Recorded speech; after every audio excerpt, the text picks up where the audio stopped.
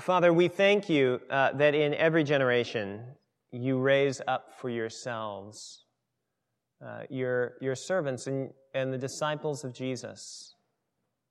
And even in those names that we just read, those names which sound funny to us and about whom we know very little, but you know about them, and through their ministry, we are still beneficiaries to this day. And we ask that you will now, by your Spirit, do a great work in us, but not a new work, a work that you've done for the past 2,000 years and longer, that you would change our hearts, that you would grant that as we look at the Scriptures, that we would not just read an old document, but that we would hear you speak, and that we might be in our day the disciples through whom you do wonderful things. So make our hearts soft. In Jesus' name, amen. Hi, everybody. We are finishing up Colossians today, which I'm a little sad about. I've told a number of you, every time we preach through a book of the Bible, we come to the end of it, and I want to start over. Because there's so much we didn't cover. But we're not going to do that. We're going to move on, don't worry. But we're finishing it out, and it's probably worthwhile as we conclude Colossians to just do a really short kind of recap about it. You remember that this letter was written by the Apostle Paul, and it was a letter that was addressed to a young church, a small church, probably a lot like our own. And it was a church that was asking the same question that we've been trying to ask over these last months. What does it look like to be a church that lives out Jesus' vision? And so Paul writes this letter as a kind of like a coaching document to them, saying, here's some of the main things. And you'll remember that all through Colossians, the key thing, the insight that holds the whole thing together is simply, it sounds simplistic, doesn't it? Jesus Christ is everything. So if you want to be a church, according to Paul, that really lives out God's vision for what a church should be, then we have to be a people who are absolutely captivated by Jesus Christ. Absolutely captivated. And he makes that argument in a variety of different ways. He says, listen, Jesus Christ is, do you remember this? Is the fullness of God. We talked about this months ago. The fullness of God, so that if you know Jesus, you have access to all of who God is. God, by definition, is bigger than any of us can grasp or imagine. None of us, the idea that we have in our minds about God does not reflect who God actually is. But when you know Jesus Christ, through that relationship, you have access to God that is much beyond what any of us can grasp. But not only, says Paul, is Jesus the fullness of God, in a way, he doesn't use this language exactly, but he says he is the fullness of the universe in this way, that in Jesus Christ, all the treasures of wisdom and knowledge is found. So that if you want to really know the deep meaning of the universe and the deep meaning of who we are and what this whole thing means, then you look at Jesus Christ, says Paul. And then not only that, Jesus also is the head and the source of the church. So that a church that is severed or not united to Jesus, that is not captivated by Jesus, is a church that is decapitated and will die. So Paul says, Colossians, Emmanuel, Jesus Christ is everything. Now, that's a big argument, a kind of cosmic argument. Now, keep that in mind and look at verse 2. Paul says, in light of everything I've just been saying about Jesus, here's the big finish. Here's the big finish. Are you ready? Ready? Look. The big finish, big conclusion. Pray. Pray. And then a bunch of names that are hard to pronounce, although Rebecca did a remarkable job. Pray. Now, there's part of me that wants to say, now, Paul, okay, hang on.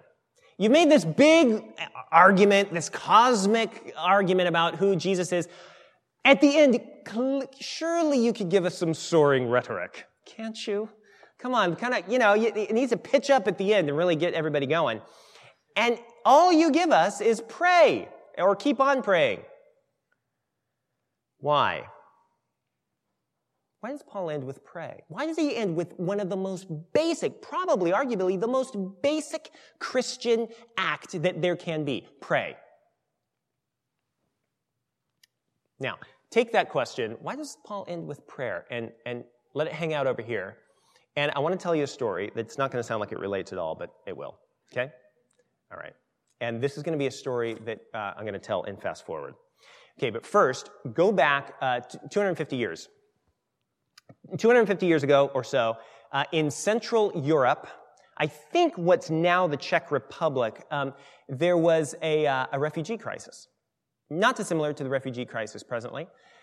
There were a group, there was a number of armed conflicts in the area, and what happened was there were these ethnic and religious minorities of a variety of different shapes that became homeless. They became refugees. Their home became hostile, and they had to move. And Protestants were killing Catholics, Catholics were killing Protestants, and they were all killing. I mean, it was a bad situation. And in the midst of this, there was this wealthy landowner who was just utterly captivated by Jesus. And his thinking went something like this. He said, listen, if Christ has welcomed me, then I must welcome you. And so what he said to these refugees is he said, listen, I know you're very different from each other and you don't agree on various points of religion and you don't have a similar background, but nevertheless, if you want to, you can come live with me. You can come and settle on my property in Central Europe. And so they did, and they settled in a place called Moravia. And what happened is, this very diverse group, the one thing that this wealthy landowner said, he said, come and live, let's live together, but if we're going to live together, we need to pray together. And so they began to do that, and they began to pray. And at first it was very mundane, but then something happened, something remarkable happened. As they prayed, it was as if the Jesus that Paul describes in Colossians just became vivid and real to them in a way that he hadn't been previous. And they became utterly captivated by Jesus, so that over time, the thing they held in common was an increasing captivation by Jesus. They became attached to him in a deep and profound way. And the more they became attached to Jesus, the more they became attached to one another. And very importantly, the more they became concerned about the world around them. And I understand that a prayer meeting that was started there actually continued 24/7 for 100 years or so, which is remarkable. They took shifts. Now, fast forwarding, a group of these people, they were called Moravians, decided to become, intentional Christian immigrants, which is missionaries.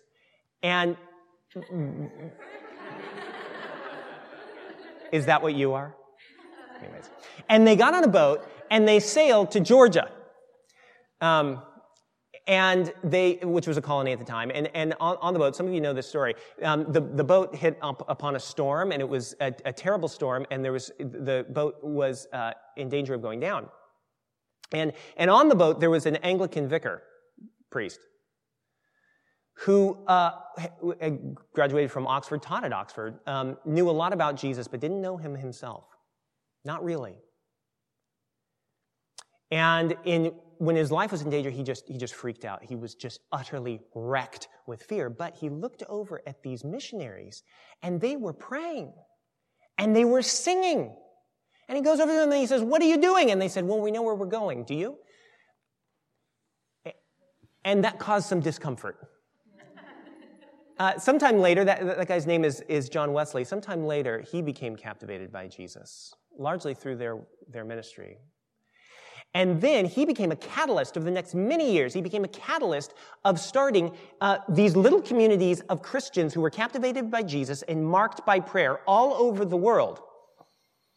About 50 years after that, a guy grew out of that movement called William Wilberforce, and he gathered a group of people in his neighborhood. It's called the Clapham Sect. His neighborhood was Clapham in London. They gathered together, and they were captivated by Jesus and marked by prayer. They helped end the slave trade, but they also helped launch the worldwide missionary movement, intentional Christian immigration.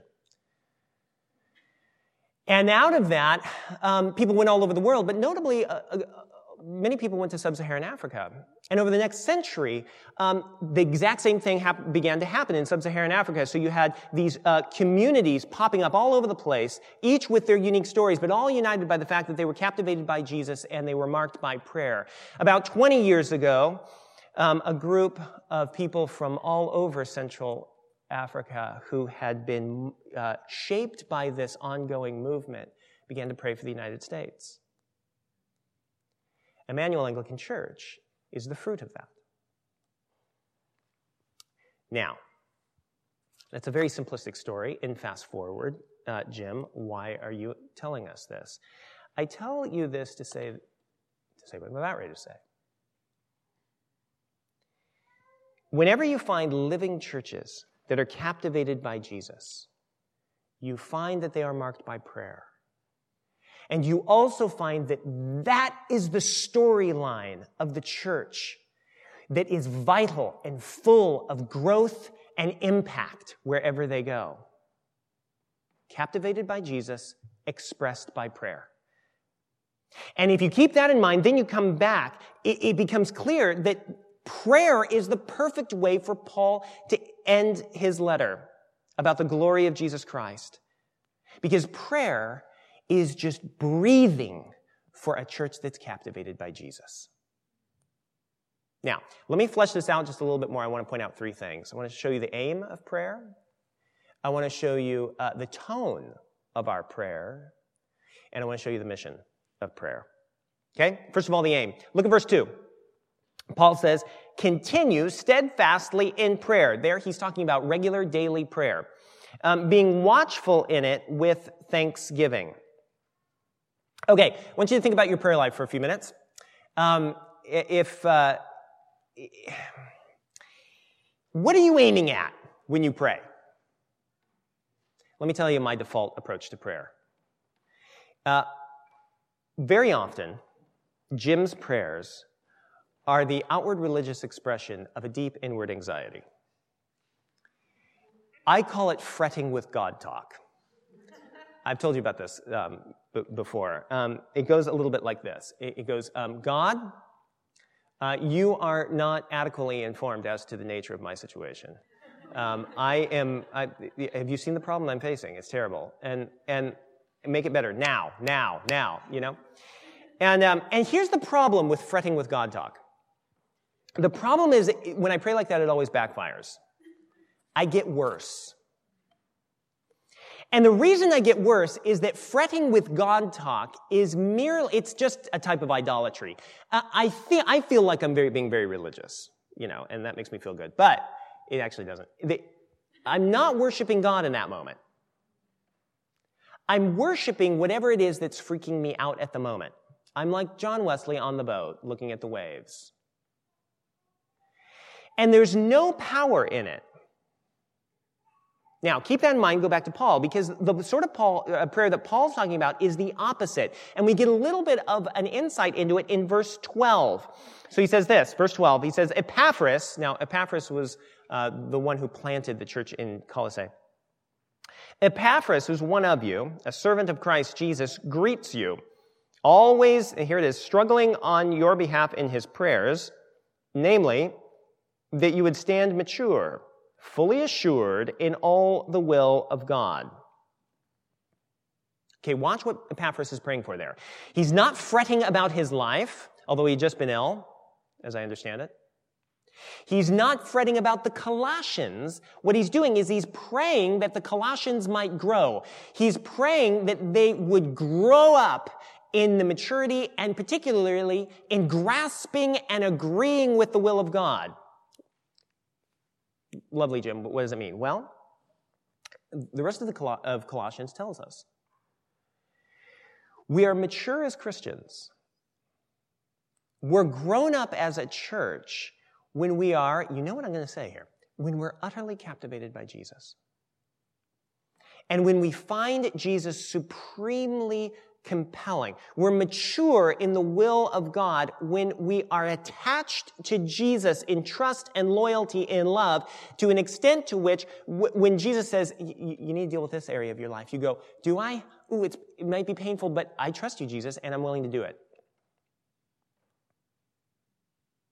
Now, that is the aim of regular day in and day out prayer.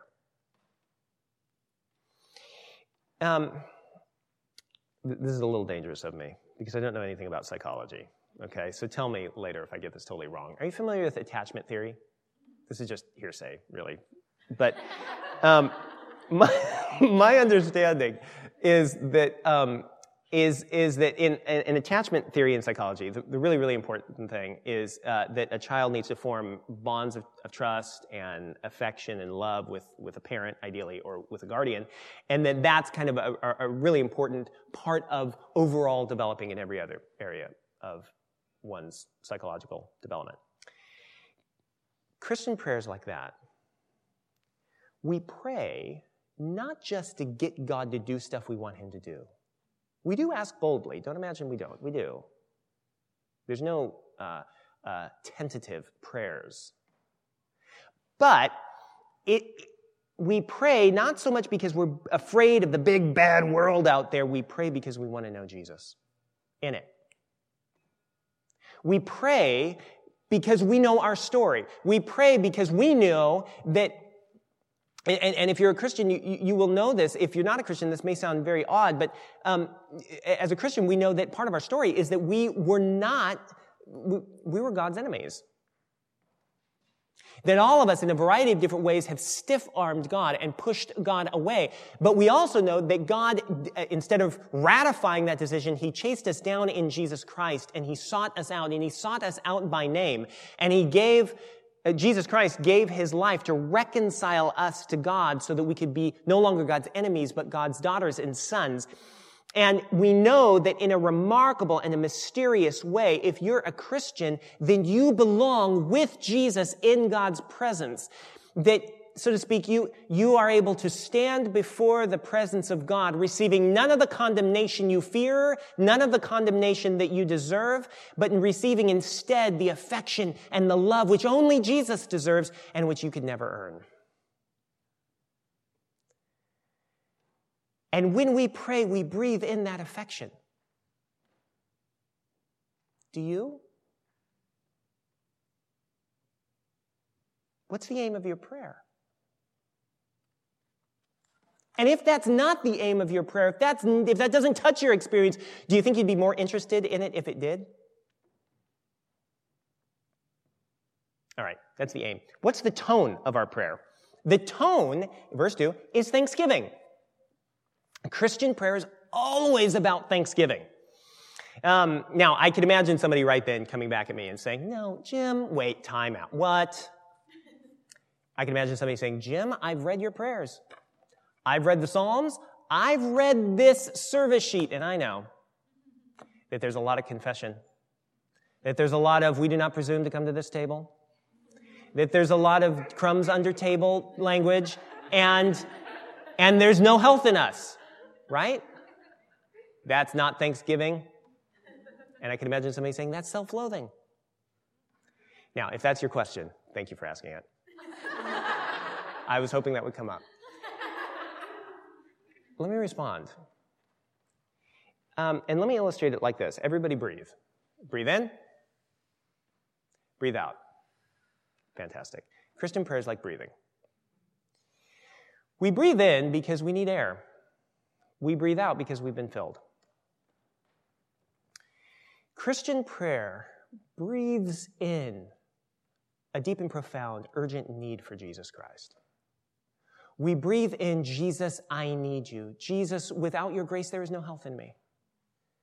We breathe in, I do not presume to come to this table trusting in my own righteousness, but in your manifold and great mercies. We breathe in need because we need Jesus. And we breathe in his grace. But then we breathe out. And we breathe out, thank you, Jesus. Thank you for filling my need. Thank you for your mercy and grace. We breathe in. and we breathe out. And if you look at the liturgies of our church and our services, if you look at our prayer book and so forth, if you read through the Psalms, it's always breathing in need, breathing out thanksgiving. And that's how we grow in joy and gratitude and peace, standing before the Lord with not one area of our lives that is impure or needy, standing in the way of coming before Him, but we get to just throw it all out there because Jesus' grace is more than enough. And as that happens, the Holy Spirit binds us closer to Jesus so we become more and more captivated by Him. So that at the end of our life, after years and years and years of walking with Jesus, when we say, Jesus loves me, this I know, for the Bible tells me so, it means way more than it ever did before. Okay, quick commercial. We've got a new Emmanuel prayer book for Lent. You can get it on the back. And there's new material in it. So the one that you have, it doesn't have what this one has. And in Lent, the focus in the prayer book and the focus through Lent is on breathing in. It's in becoming acutely aware of our need so that we can see Jesus' grace is more than enough. And there's exercises to prepare for confession in the prayer book at the back, and there's daily prayers, there's readings, there are prayer exercises for your triplet, for your prayer triplet. If you're not in one, let's talk. And so pick one up. Breathe in, breathe out. Ask the Holy Spirit to reshape the tone of your praying. Lastly, so aim, bring us closer to Jesus. Tone, thanksgiving. Breathing in need, breathing out gratitude. And lastly, mission. What's the mission of prayer? Look at Paul's request, verse 3. At the same time, pray also for us, that God may open a door for the word to declare the mystery of Christ, on account of which I am in prison, that I may make it clear, which is how I ought to speak. Now, if you were in prison, like Paul was in prison, what would you pray for? I would fret with God talk. I hope not, but I probably would. Paul prays for an open door. Not an open door so he can escape. That did happen once, but that's a different story. He prays for an open door so that he can describe the glory of Jesus Christ, the beauty of Jesus Christ. You see, the more you're captivated by Jesus, the more you'll be captivated by Jesus' mission. Because you cannot love Jesus without loving those whom Jesus loves. It's just the way it goes. And that's why 250 years ago, a refugee camp in Central Europe turned into a missionary base. They turned into a missionary base, and this is just for free. They also invented the hymn. Did you know that? English speakers learned to sing from them. Anyways, talk about that more later. But they became captivated by Jesus, and their heart broke, not only for themselves, but for the world. And so they went all over the world. And Jesus has been doing that, not just for the last 250 years, but for 2,000 years. When we pray for a door to open for the word, he does it. Look back at the verse. There are three things we need to pray for when we pray for mission. First, pray for opportunities. Opportunities to describe Jesus. That's the open door. The open door means an opportunity to speak of Jesus Christ. Both an opportunity in the sense of a relational opportunity, but also an open door in the sense of opening the door in people's hearts so that they're willing, so they come to a place where they think it's plausible to listen to Jesus. And they're ready. Pray for opportunities to describe Jesus' beauty. Open doors. Secondly, ask Jesus to help you describe him clearly. Paul says, I need to describe him clearly, the mystery of Christ. Pray that I can do that. And the only way to do that is by knowing Jesus well yourself. I'm going to keep hammering at this, okay? The more you're captivated by Jesus, the more you'll find pleasure in describing him to people who can't see that beauty yet. That's how being ashamed of Jesus is overcome, by coming closer to him. Not by just giving yourself a lecture in duty. So, open door. Pray for the ability to describe him clearly because you love him. And then lastly, ask Jesus to make you wise in how you represent him. We're ambassadors. Look at verse 5. Paul says, walk in wisdom toward outsiders, making the best use of the time. Let your speech be always gracious, seasoned with salt, so that you may know how you ought to answer each person. We try to capture this here at Emmanuel by saying we want to reflect the beauty of Jesus Christ. That's in our character, in the way we talk. Not only in what we say, but in the way we say it. Don't be a jerk. Love people like Jesus does. Not that you are, but you know what I mean. Anyways. But there's something sober here, because it means that your character, which is shaped primarily when you're alone, your character and the way you speak will do one of two things, friends. It will do one of two things. It will either clarify and help people see that Jesus is plausible to listen to, or it will end up impeding people from listening to Jesus. And that's why my personal, private sin matters for others. And the same is true for you. Ask Jesus to transform you from the inside out so that you're helpful in drawing others to himself. And that, again, happens in prayer. The more you're attached to Jesus, the more you'll resemble him, the more useful you'll be in mission. So, friends, the big conclusion to Colossians: Jesus is the fullness of God. He's glorious. He's wonderful. So pray. And I wish we had time to talk about all these names. It's wonderful. I mean, one's a slave who we think may have become a bishop. One's a woman who hosted a church in her home. One's a doctor who ended up writing almost a third of the New Testament. Another one is somebody who abandoned Paul on the mission field and then was reconciled to him. There's great stories there. But consider this. All those names are Paul's ministry team. And they prayed together. And they prayed for each other. And they prayed that they would be captivated by Jesus' beauty and that other people would be captivated by Jesus' beauty. And 2,000 years later, we are the beneficiaries of those prayers.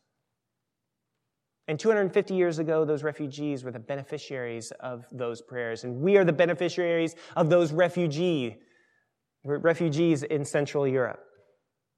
And I think the question that comes up for me all the time is, for Emmanuel Church in 100 years, who are going to be the beneficiaries of our prayers? What's going to be our impact in 100 years? Did you think that this was just about your lifespan?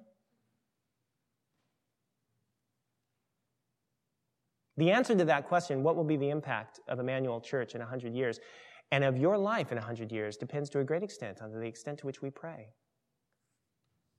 So let's pray. Amen.